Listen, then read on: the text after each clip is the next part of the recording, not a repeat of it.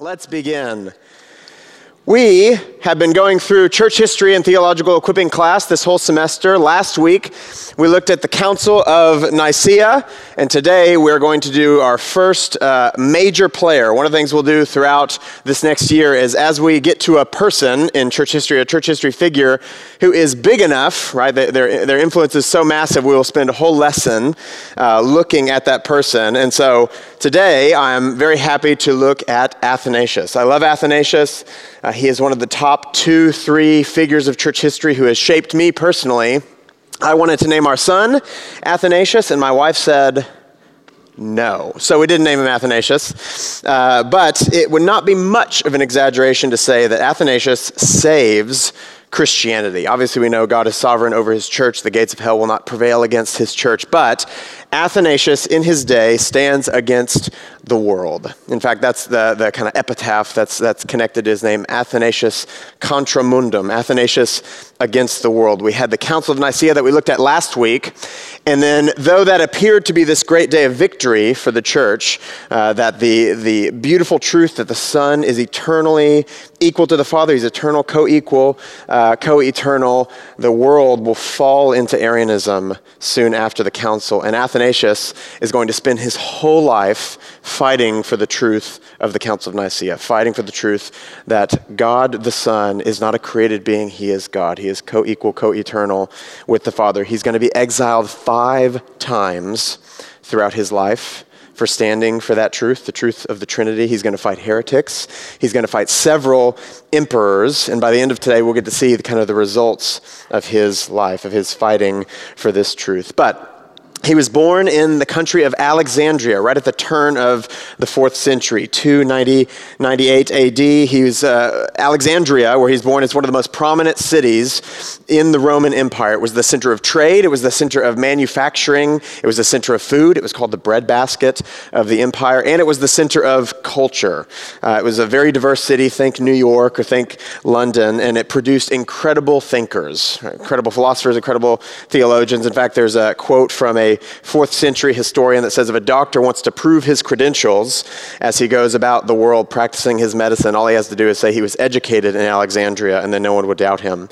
And it was also a major center of Christianity. The church in Alexandria is one of the 5 main churches, one of the most highest held, esteemed churches of the early church. Jerusalem, Antioch, Rome, and Alexandria, and Constantinople, the new empire. So that's where Athanasius is born. We don't know a whole lot about his early life. We know he was born to pagan parents. His pagan mother wanted him to get married. He said no. She set up a time for him to meet with this kind of famous philosopher in his day. And after meeting with Athanasius, the philosopher went back to the mother and said, "Don't trouble your son anymore. You can't control him. He's become a Galilean." He follows the Galileans. He had become a Christian, and he would soon after that convert his mother. They would both be baptized by the bishop in Alexandria, whose name was Alexander. We looked at him last week with Zach. And soon after that, his mother died. His father's not really in the picture. And Alexander, the bishop, kind of adopts him as his son, takes him under his wing when he was still a really young man. He would train him, disciple him. He memorized the scriptures, Athanasius did, as a young man. In fact, Gregory of Nazianzus, who's a great theologian that would come kind of after Athanasius, said this: Athanasius meditated on every book of the Old and New Testament with a depth which no one else has ever reached with even one of them. He knows the whole Bible better than anybody knows one book of the Bible. Perhaps a bit of hyperbole, but you get the idea. In fact, if you were to look at Athanasius' writings, if you were to footnote every time he either quotes the scriptures or references the scriptures, the page would just be all footnotes, right? There'd hardly be any text because he is constantly referencing the scriptures. He's consumed with the scriptures. And Alexander would ordain him as a young man to be his deacon, kind of his sidekick, his scribe. Back in the day, deacons were a bit different than how they are today. You essentially think kind of Robin to his Batman, if you will. In fact, most scholars will say as Alexander, the bishop, is writing theological letters, even as he's debating in the Council of Nicaea, Athanasius is kind of the brains behind those arguments. In fact, a lot of people think he actually wrote himself the letters, and Alexander just kind of signs his name to it. So that is his early upbringing. He's quickly taken under the discipleship, the counsel of the bishop Alexander. And then when he's still a young man, when he's in his 20s, the heresy that we looked at last week, the Council of Nicaea, breaks out. Arius, the heretic, is from Alexandria. He's in their own backyard, and he's the one who begins to minimize the mystery, as we've said, this heresy that the Bible says the Son is begotten, therefore he must have come into existence. He's not eternal. There was once when he was not, was the famous saying of Arius. And so that begins to spread. And a great summary that Zach pointed out last week is, imagine there's a hard line between God, the Creator, and all of creation, everything else. And the question is, where does the Son go? Where does the S-O-N, Son, go? And Arius said, he goes below the line with the creatures. And so that heresy begins to spread. And kind of phase one of the battle is kind of like ancient Twitter, just letter writing, everyone's scrambling, writing letters, sending them as much as they, as fast as they possibly can throughout the empire. And then finally, Emperor Constantine, the new emperor, gets involved. And the first thing he does, this kind of shows you a bit of Constantine's devout Christian faith. He tells Arius and Alexander, stop fighting publicly over, quote, a matter of futile irrelevance. The Son, Jesus, is he God? Is he a creature? It's irrelevant. Just quit your fighting, right? So that gives you a little bit of insight. Emperors, Constantine here and several emperors after him, do not really care about theology. Their primary priority is, I don't want fighting in my empire. I've got to worry about enemies on the outside attacking. I don't want in my main religion people, at each other's throat. Just stop the fighting, right? So that's his first. Constantine tells them, quit fighting. They don't. And so finally he calls a council. This is what we looked at again last week with Zach, the Council of Nicaea. Athanasius would have been 27 years old. That's a year younger than me. 27 years old, as he would have accompanied Alexander as his kind of secretary to the council. And again, Zach gave an excellent lesson. Almost everybody instantly sees the danger in Arius's position, in Arius's heresy. They see the horrible danger. Yes, saying Jesus, our Savior, is a creature, that's a problem. But here's the challenge. What do you say instead? What do you say instead? How do you then describe the relationship of the Son to the Father? How do you describe that in a way, and this is what Athanasius said is the biggest challenge, how do we describe Jesus' relationship to the Father in a way that the heretics can't twist? Because remember, both sides are using the Bible. Both sides have their proof texts for their arguments, and so Athanasius is saying, if we just say something like, he's the image of the invisible God, right? That's straight out of the scriptures. They're going to say, well, we're all made in the image of God, so he's like us. See, they've just twisted the truth. And so Athanasius and Alexander and all those guys are saying, how do we describe it in a way that they cannot twist? And so they choose to use a word that's not found in the Bible, homoousios. He's of the same substance as the Father, the same substance as the Father. And so they said, this isn't a biblical word per se, but it collects the census of the scriptures. It's biblical. In the same way, the word Trinity that we use all the time is not found anywhere in the scriptures, but it is the declared truth of the scriptures. And so that's what they say, homoousios, he's of the same substance, not a creature, co-equal, co-eternal. And so after the council, everyone sees Arius's error, he's exiled. Arianism, the belief, is condemned, and it seems that there's this great day of victory, but that will not be the case, as we'll see in a second. They go home, and 3 years after, Alexander dies, and Athanasius is elected the bishop of Alexandria at the age of 30. That's the lowest age you could be elected. And he's instantly in charge again. 2 years older than I am, he's in charge of one of the most influential church, arguably the most influential church in the world. And the first thing he does is he travels around preaching the beautiful orthodoxy of the Trinity, that there's a hard line between God and everything else, and the Son goes above the line.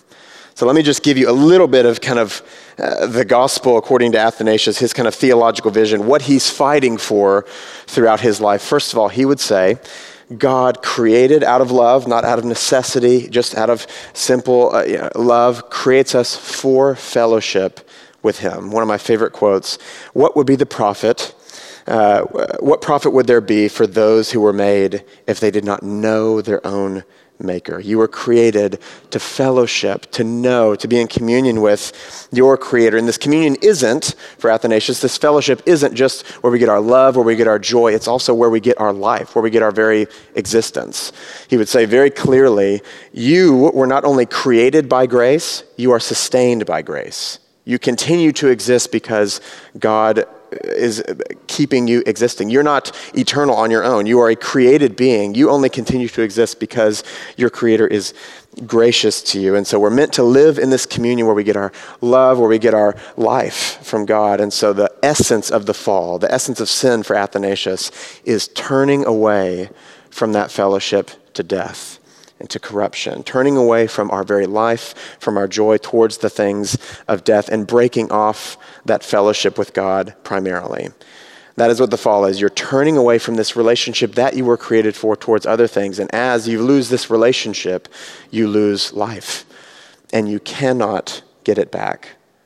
You cannot get it back on your own. The key question of salvation that we'll see over and over and over again, really throughout the whole period of the early church, is, can man rise up to God, or must God come down to us? Can we rise up to God and save ourselves, or does God have to come down to us? And Athanasius would strongly say, we cannot rise up to God. We are completely sinful. We have broken off this relationship, and there's no way to get it back unless God comes down to us. And remember the Nicene Creed that we looked at last week that would have had Athanasius' theology as its foundation. We believe in one God, the Father Almighty, and in the one Lord Jesus Christ, the only Son of God, begotten from the Father before all ages, God from God, light from light, true God from true God, begotten, not made, of the same essence as the Father. Through him all things were made. For us and for our salvation, he came down. Or another way to say it, there's a hard line between God and everything else, and the Son goes above the line, and for us and for our salvation, he came to live below the line.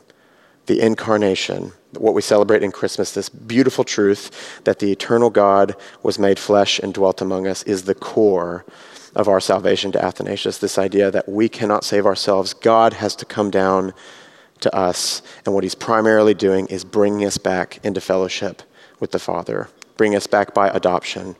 So he would say the eternal God the Son, by nature, became a man that we might become sons and daughters of God by grace, right? We see that in 1 John 3. See what kind of love the Father has given to us, that we should be called children of God, and so we are.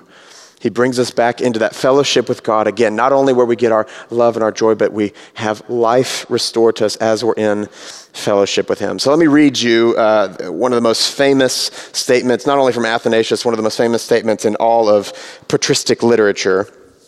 He was incarnate that we might be made God. Let me stop there and explain. Don't freak out. Don't freak out of that. So salvation in Athanasius' day is fellowship with God. We've just said that. He is not saying we become God. He is not saying we become a God or anything like that. He is rather saying, similar to what Paul would say, that as we are in Christ, we share in the benefits of our Savior. So to say it another way, you become righteous when you are united to the righteous one. You become holy when you are in Christ who is holy. It's not you yourself becoming something else. Rather, when you're in fellowship with your righteous Savior, you now take on his righteousness. So in a sense, what he is saying is we share in the benefits of our God as we share in participation with him. God is salvation, Athanasius would say. So if he asked us, what is salvation? And we respond with kind of the classic Protestant, Jesus Christ died for my sins. He would say, great. Why? Is that it? You just don't have any sins anymore? Why did he die for your sins? Oh, well, so I can be washed clean. Okay, great. Why? So that I don't have to go to hell. Okay, great. That's still a negative. Why? What is the goal of salvation? Oh, it's to be in heaven where we might share in fellowship, a relationship with God forever. And he would say, that's it. That is the goal. Why is heaven great? God's there. Why is eternity great? God's there. This participation, this fellowship with God is the core of, Jesus. What do you see in John 13? This is eternal life, that they may know you, the one true God, and Jesus Christ, whom you have sent. So again, don't forget that. He just means he became incarnate to bring us into fellowship with God, that we might share in the benefits of our Savior. But let me keep reading. He was incarnate that we might be made God. He manifested himself through a body that we might receive the idea of the invisible Father. He endured the insults of human beings that we might inherit incorruptibility. Do you see the kind of divine exchange going on here? God is invisible. He became visible that we might have an idea of the invisible Father. He endured the insults, that we might inherit incorruptibility. In short, the achievements of the Savior effected by his incarnation are such a kind and number that if anyone would wish to expound them, it would be like those who gaze at the expanse of the sea and wish to count its waves. Therefore, it is better not to seek to speak of the whole, of which one cannot even speak in part, but rather to recall one thing and leave the whole to marvel at. For all are equally marvelous, and wherever one looks, seeing the divinity of the word, one is struck with exceeding awe. All of that to say, don't minimize the mystery. When you look at the beautiful, unthinkable, mysterious reality that the eternal God the Son became a man that we might know God, to bring us into fellowship with God, don't minimize the mystery when our brains cannot comprehend. Rather, look at what we can comprehend and worship. And when we find that place where the realities of God are too big for our human brains to understand, simply marvel at your God. Don't try and explain it away like Arius did and fall into heresy as you're minimizing this mystery. Rather, let the mystery fuel you to worship. So that is what he is fighting for. Why does he hate Arianism? Why does he hate the heresy of Arianism? Not just because it's wrong, but because it obscures the beauty of the gospel. It obscures the beauty of the gospel. And so he's going to fight for that with his whole life. This, to him, the Trinitarian God is at the very heart of the gospel. We cannot save ourselves. God has to come down and save us. So he's elected bishop at 30, and immediately he has enemies on every side. Eusebius of Nicomedia, he is the bad guy that, again, we looked at last week, who was kind of leading the Arius position in the Council of Nicaea. He is Constantine, the emperor's closest spiritual advisor, which is going to be bad for Athanasius. He kind of has Constantine's ear. He's going to kind of lead the Arians against Athanasius his entire life. The Arians will kind of rally against him, constantly bringing false charges. They called him the Black Dwarf, which means Arians aren't only heretics, they're also racist. So stay away from them. And Eusebius convinces Constantine to recall Arius out of exile. Only a couple years after the council. Bring him out of exile. Constantine demands that Athanasius reinstate him as a priest. And Athanasius says no, which is going to put him at odds with the most powerful man on the planet and several after him. By the way, one of the reasons why emperors in particular will hate Athanasius so much, which they will, we'll look and we'll see, is because he's the stick in the mud. He's standing for truth and he won't bend, and they're trying to unify the empire, and half the time they're doing it, trying to unify them around Arianism, and Athanasius refuses to move, so he's just an annoyance. If we could only get this guy out of the way, surely everything would go well for us. And so emperors are going to hate him, again, for that very reason, that he refuses to compromise with the truth that Jesus is co-equal, co-eternal with the Father, refuses to compromise the truth of the Trinity. And so Arianism, with Arius called back, is beginning to spread quickly, and they bring a whole bunch of false accusations against Athanasius, to the point where Constantine actually calls a council, where he's basically taking Athanasius to court. All these false accusations that he bribed his way to become bishop, things like that. But the worst accusation was that there was a rival bishop named Arsenius who Athanasius had killed, that he had cut off his hands and had him killed. In fact, the Arians brought a box full with 2 mummified hands in to say, look, here are the hands that Athanasius had cut off. He's a murderer. He needs to be exiled. And so Athanasius' defense, as he hears the rumors of this accusation, he actually goes up to Tyre, where Arsenius, the supposedly murdered man, was hiding, and he gets him and he brings him to the council, and he makes him wear kind of long sleeves to cover up his hands, and he puts a bag over his head. And when it's time for him to make a defense, he brings him forward and takes off the bag and has him show his hands to prove, 1, he's alive, 2, he has hands, and he sarcastically says, where is his third hand? Right? All of these charges against me are so ridiculous. Surely, someone said, he has a third hand that I've also cut off. And so he's acquitted of those charges, but then his enemies quickly bring another charge that he threatened to withhold the grain distribution from Alexandria to the Roman Empire. So the Roman Empire is going to starve because Athanasius is hoarding all of the food. Remember, Alexandria is the breadbasket of the empire. And on that charge, Constantine exiles him. So he's exiled, his first of 5. So just a couple years after being elected bishop, he is exiled, and there are riots in the street of Alexandria back in the day when riots were primarily caused because people were straying from Trinitarian orthodoxy. So those days are gone, though. So he's exiled. He'd been exiled for 2 years until finally there's a shift in the empire. Constantine dies, and the empire is given to his sons. The two main sons that will rule is Constans, they don't make it easy on us with the names, Constans in the west, who likes Athanasius, and Constantius, who's in the east, who loves Arianism. He does not like Athanasius.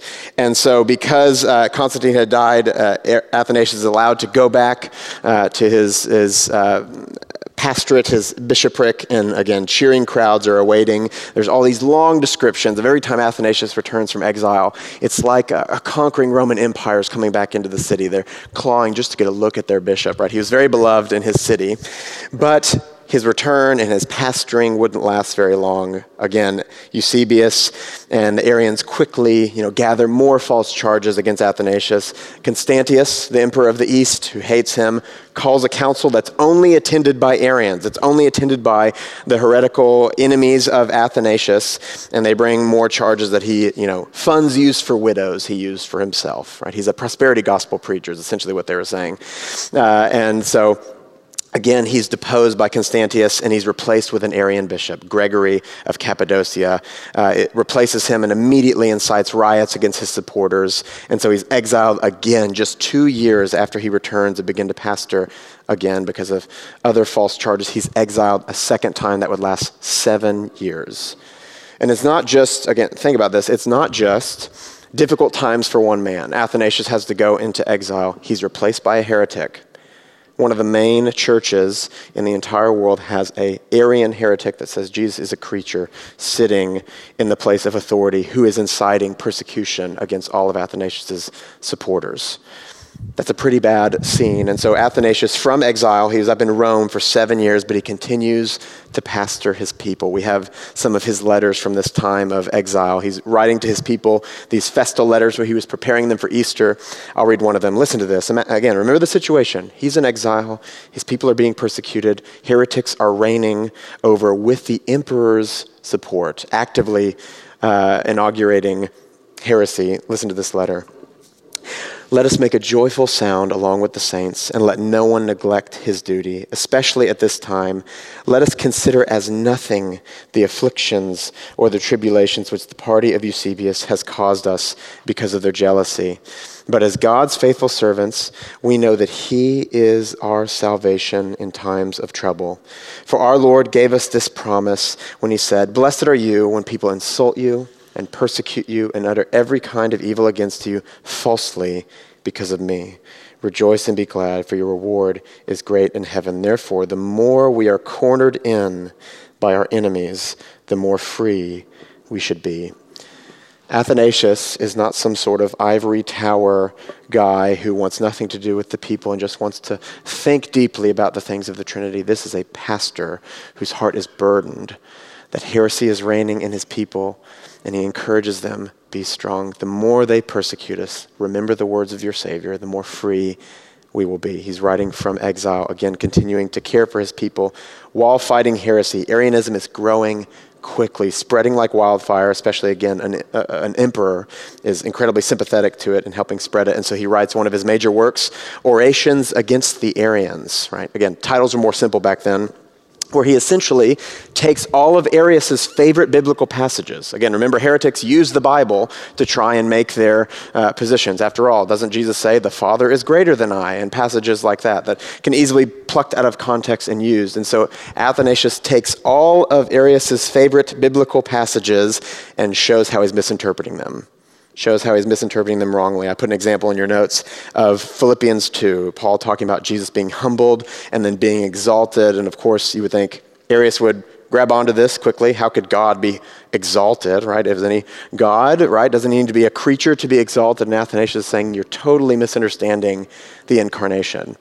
The incarnation, the truth, again, of Christmas is that Jesus, God the Son, has always eternally been God, but he also becomes a man for our salvation. While remaining God, becomes a man, and Paul's referring to him as man here. You're just misunderstanding the truth of the Christian faith, the truth of the incarnation. And so everything boils down to, essentially, Arius misunderstands all these biblical passages because he doesn't know the whole story of the Bible. He looks at them in isolation. He doesn't take into context what God has been doing from Genesis to Revelation. And so because he takes it out of the story of redemption, he totally misinterprets it and spouts heresy as a result. Notice here, this whole controversy is about getting the Bible right. This is not just about who has the authority, who has the backing of the emperor or anything like that. It's about interpreting the Bible right. The same thing we would say today. It's about getting our ultimate authority right, the scriptures. And so Athanasius is showing him, you are out of line with the scriptures. You're drastically misinterpreting the scriptures. He also shows that if Arius is right, salvation is impossible. Remember, can we rise up to God, or must God come down to us? God must come down to us, Athanasius would say. And if it's not God coming down to us, we have no salvation. If it's not God coming down to us and bringing us back into fellowship with God, we have no salvation. How could a creature give us fellowship with God if he's not God? You see how it all ties together. It has to be God coming down. If Arius is right, we have absolutely no salvation. Only the Son of God, by his very nature, could make us sons and daughters by grace. That's what Athanasius would say. So again, it's not just about getting your definitions right. This is at the very heart of the gospel. So from exile, he's fighting against his heretics. He's shepherding his people 7 years. And then after 7 years, he's able to return because Gregory, the Arian bishop that was put in his place, dies. And Constans, the good, nice emperor from the west, advocates to the mean Arian bishop Constantius in the east and begs him, and he allows Athanasius to come home. And then we have the golden decade, as it's called, 10 years of uninterrupted ministry. This is just funny to say it that way. The golden decade, if he wasn't exiled for 10 straight years. But he does have 10 years where he's able to go and he's able to preach and he's able to minister and care for the poor and preach the truth of the Trinity and the gospel. And then his golden decade, his golden 10 years, is followed by the darkest period, in my opinion, in the history of the church. The golden decade is followed by, in my opinion, the darkest period in the history of the church. Constans, the good emperor, dies, and Constantius, the Arian bishop in the east, takes over the entire empire, the east and the west. And now that he has full power, he says, I'm finally going to solve this whole debate, this whole problem once and for all. And so the first thing he does is he calls several councils and denounces the Council of Nicaea. That whole thing about Jesus being co-equal, co-eternal with the Father, that's all gone. That didn't happen, right? He denounces it, and then the next thing to do is he's got to get rid of the stick in the mud. He's got to get rid of Athanasius. There's this guy who refuses to bend about this council. He's been able to kind of strong-arm other bishops, but Athanasius does not bend, so he's got to get rid of him. So what he does is he sends imperial forces. He invades Alexandria with imperial forces, invades the church at midnight, Athanasius' church at midnight. They're holding a service at midnight, pretty devout. And as the imperial forces go in, Athanasius somehow, some miraculous way, escapes and goes for his third exile, which would last 6 years. He goes to the deserts of Egypt. He lives with monks there that kind of took him in, and it would last 6 years. And as he's quickly gone, Constantius, the emperor, writes a public letter saying that Athanasius was a man who had come from the lowest pits and deserved to be killed 10 times over. And not only does he banish Athanasius, he banishes any bishop who's loyal to Athanasius.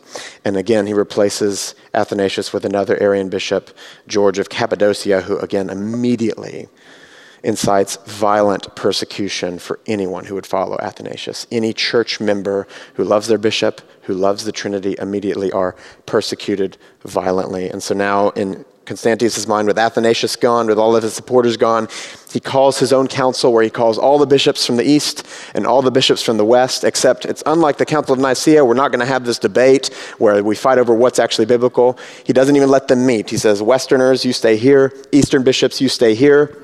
He has a pre-written creed that he says, both of you are going to sign. I've already written the creed. I've already written the decision. Both of you sign this. The problem is the creed is Arian.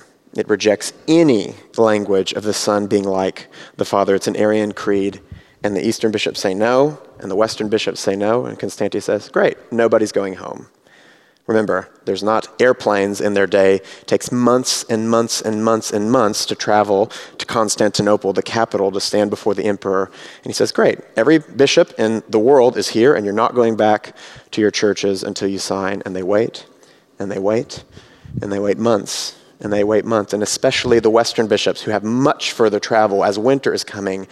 And it's just like today. I mean, millimeters of snow, that makes traveling difficult in the ancient days. And they wait, and finally the Western bishops give in, and they sign the Arian Creed, and as soon as the Western bishops do, the Eastern bishops do as well. They both sign the Creed, they're allowed to go home, and in this moment, St. Jerome, the translator of the Latin Vulgate, says, the whole world groaned and was astonished to find itself Arian. And again, in my opinion, this is the darkest time in the history of the church. The Council of Nicaea has been denounced. Athanasius, all who support him, all who support Nicaea, have been exiled. The emperor calls a council and forces everyone to sign a heretical creed. If you think times are dark now, imagine what is spreading like wildfire is the idea that Jesus is a creature and not God, and that every popular pastor, every leader within the church has signed it, and everyone who refused to sign it has been sent into exile. And it is in this time when Athanasius is in his third exile in the deserts of Egypt, where he gets his famous moniker, his epitaph, Athanasius contra mundum, Athanasius against the world, because in Egypt, in exile, he begins his most prolific time of writing in his entire life. In fact, more than half of his writings come from this 6-year period where he is fighting everyone, it seems. He's fighting, defending the Council of Nicaea. He's fighting against the heretics. He's defending the Son's equality with the Father. He's defending the realities of the incarnation. Only the true Son of God could save us, could bring us into fellowship with God. And not only is he fighting what's happening in his day, he also began to write anticipating future controversies that would all actually happen after his life. So he's fighting the battle that Jesus is God, if you want to put it as simple as possible. That's the battle he's fighting. That battle, when it's eventually over with, when it's won and decided, the next battle that's going to come up that we'll look at in the next few weeks is called the Christological controversy. How could Jesus be man? He's God, but then we begin to deny, well, he wasn't fully man. He was maybe, a man that God indwelt, or he was maybe God that became a man or something like that and didn't remain God. He just stayed man for forever. So those will be all the future controversies, and Athanasius looks forward and sees this. He has this incredible ability to anticipate future controversies, and he writes defending controversies that haven't even happened yet. And so next he looks at the full equality of the Holy Spirit. If Jesus has been denied as God, the next domino to fall is the Holy Spirit will be denied as God. He has incredible writings defending the equality of the Holy Spirit with the Father and the Son. He's the first person to call the Holy Spirit homoousios with the Son and the Father. Again, hard line between God and everything else. And the Son goes above the line, and the Spirit goes above the line. Again, same salvation logic. And if the Son has to come down to save us, the Spirit has to come down to regenerate us, to convict us, to sanctify us. And if it's not God coming down, we cannot be regenerated. We cannot be sanctified. It's the same idea. So he, again, is the first person, Gregory of Nazianzus again says Athanasius is the first person in the history of the church to beautifully display the reality of the Trinity. That the Son is co-equal, co-eternal with the Father, and the Spirit is co-equal, co-eternal with the Father. Again, that's a controversy that's going to go after his life that he's already anticipating. And then again, the Son's humanity. He's going to answer questions. He's not God indwelling a man. Rather, the eternal God the Son became a man while remaining God. Both God and man, fully God, fully man. He'll answer questions like, how can God suffer if God is impassible? That was another question that would come up long after Athanasius. He begins to answer those questions. He suffers as man, not as God. He suffers while remaining impassible. Again, holding that mystery. Don't minimize the mystery. So he writes, anticipates, prolific time of writing during this incredibly dark time. And then finally, Constantius, the evil Arian bishop, dies. There was a great cheer, and then the person who replaces him is Julian the Apostate, who doesn't like Arianism or Christianity, and he wants to reinstate old pagan Roman religion. So right when you're excited, it's like, okay, another downer. But Julian, being very perceptive, looks out at the just constantly fighting church and says, you know what will destroy the church? Not exiling the bishops, letting them come back. Let's just let them all come back and let them fight, and then it will all crumble, right? Fairly good strategy if you've been observing the past couple decades in Athanasius' day. They're just fighting very violently, and so he thinks, I'll let everybody back. He reinstates all the bishops who are faithful to Nicaea. Athanasius is allowed to go back to Alexandria.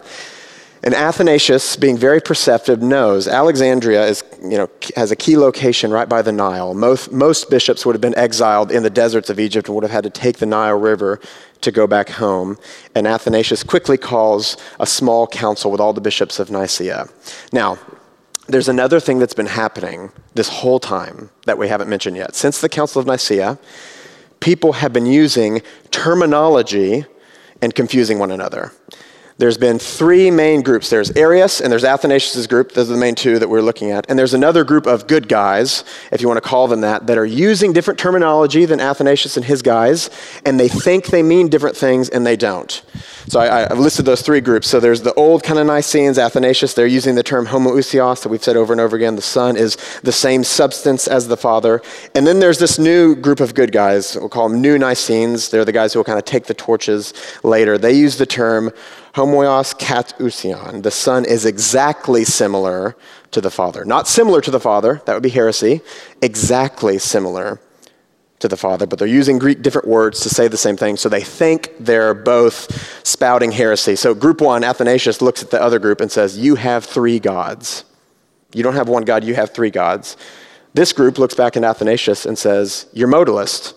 They think homoousios means one person. You have one God and one person. You don't have the Trinity either. So they're fighting and fighting and fighting.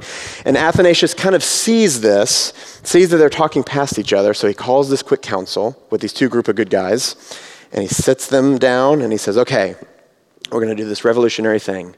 We're going to listen to each other. Group one, what do you mean when you say the Son is the same substance as the Father? And he says, group two, be quiet. Explain. He says, did you hear what they just said? Okay, group two, what do you mean when you say the Son is exactly similar to the Father? Group one, be quiet, explain. Okay, you guys are saying the exact same thing. Do you see it? And they do.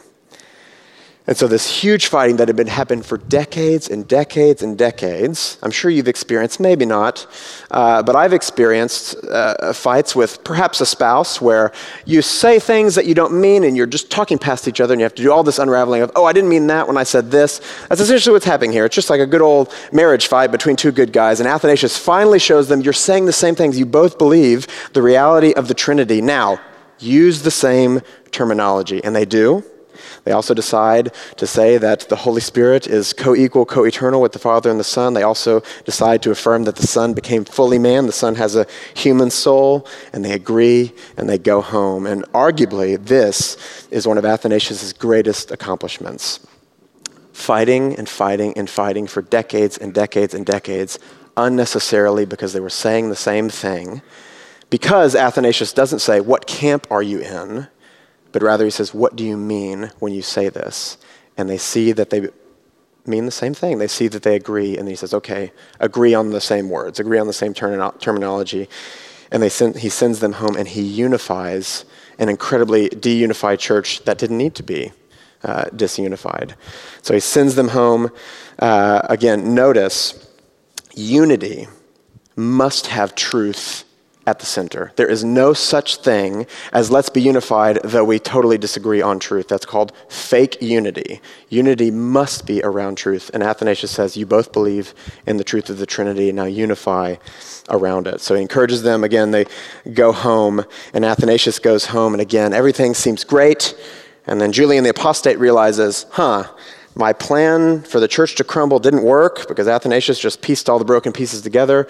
So he exiles Athanasius again. A fourth time, he says, that contemptible little fellow cannot be allowed to remain in Alexandria. Apparently, Athanasius was short. Everyone keeps making fun of how short he is. And so he sends him to an exile, basically right back to where he came.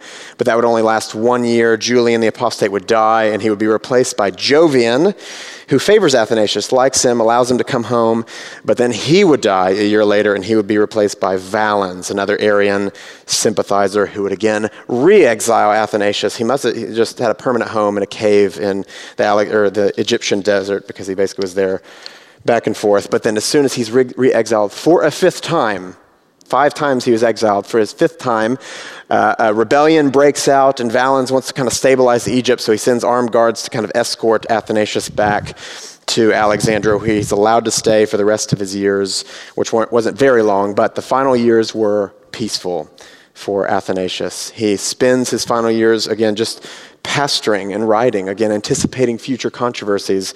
He actually is the first person in church history. He, again, as he prepares his people for Easter, sends a letter where he is the first one to list the 27 books of the New Testament to give us a closed canon. Remember, for the first couple hundred years, they're deciding, or not deciding, they're affirming this is Scripture and this is not, as they have these books that they believe are Scripture and which ones are authoritative. That's what they're trying to figure out. They don't determine it, but they're recognizing it. And Athanasius is the first one to say, in these 27 books alone, the teaching of godliness proclaimed.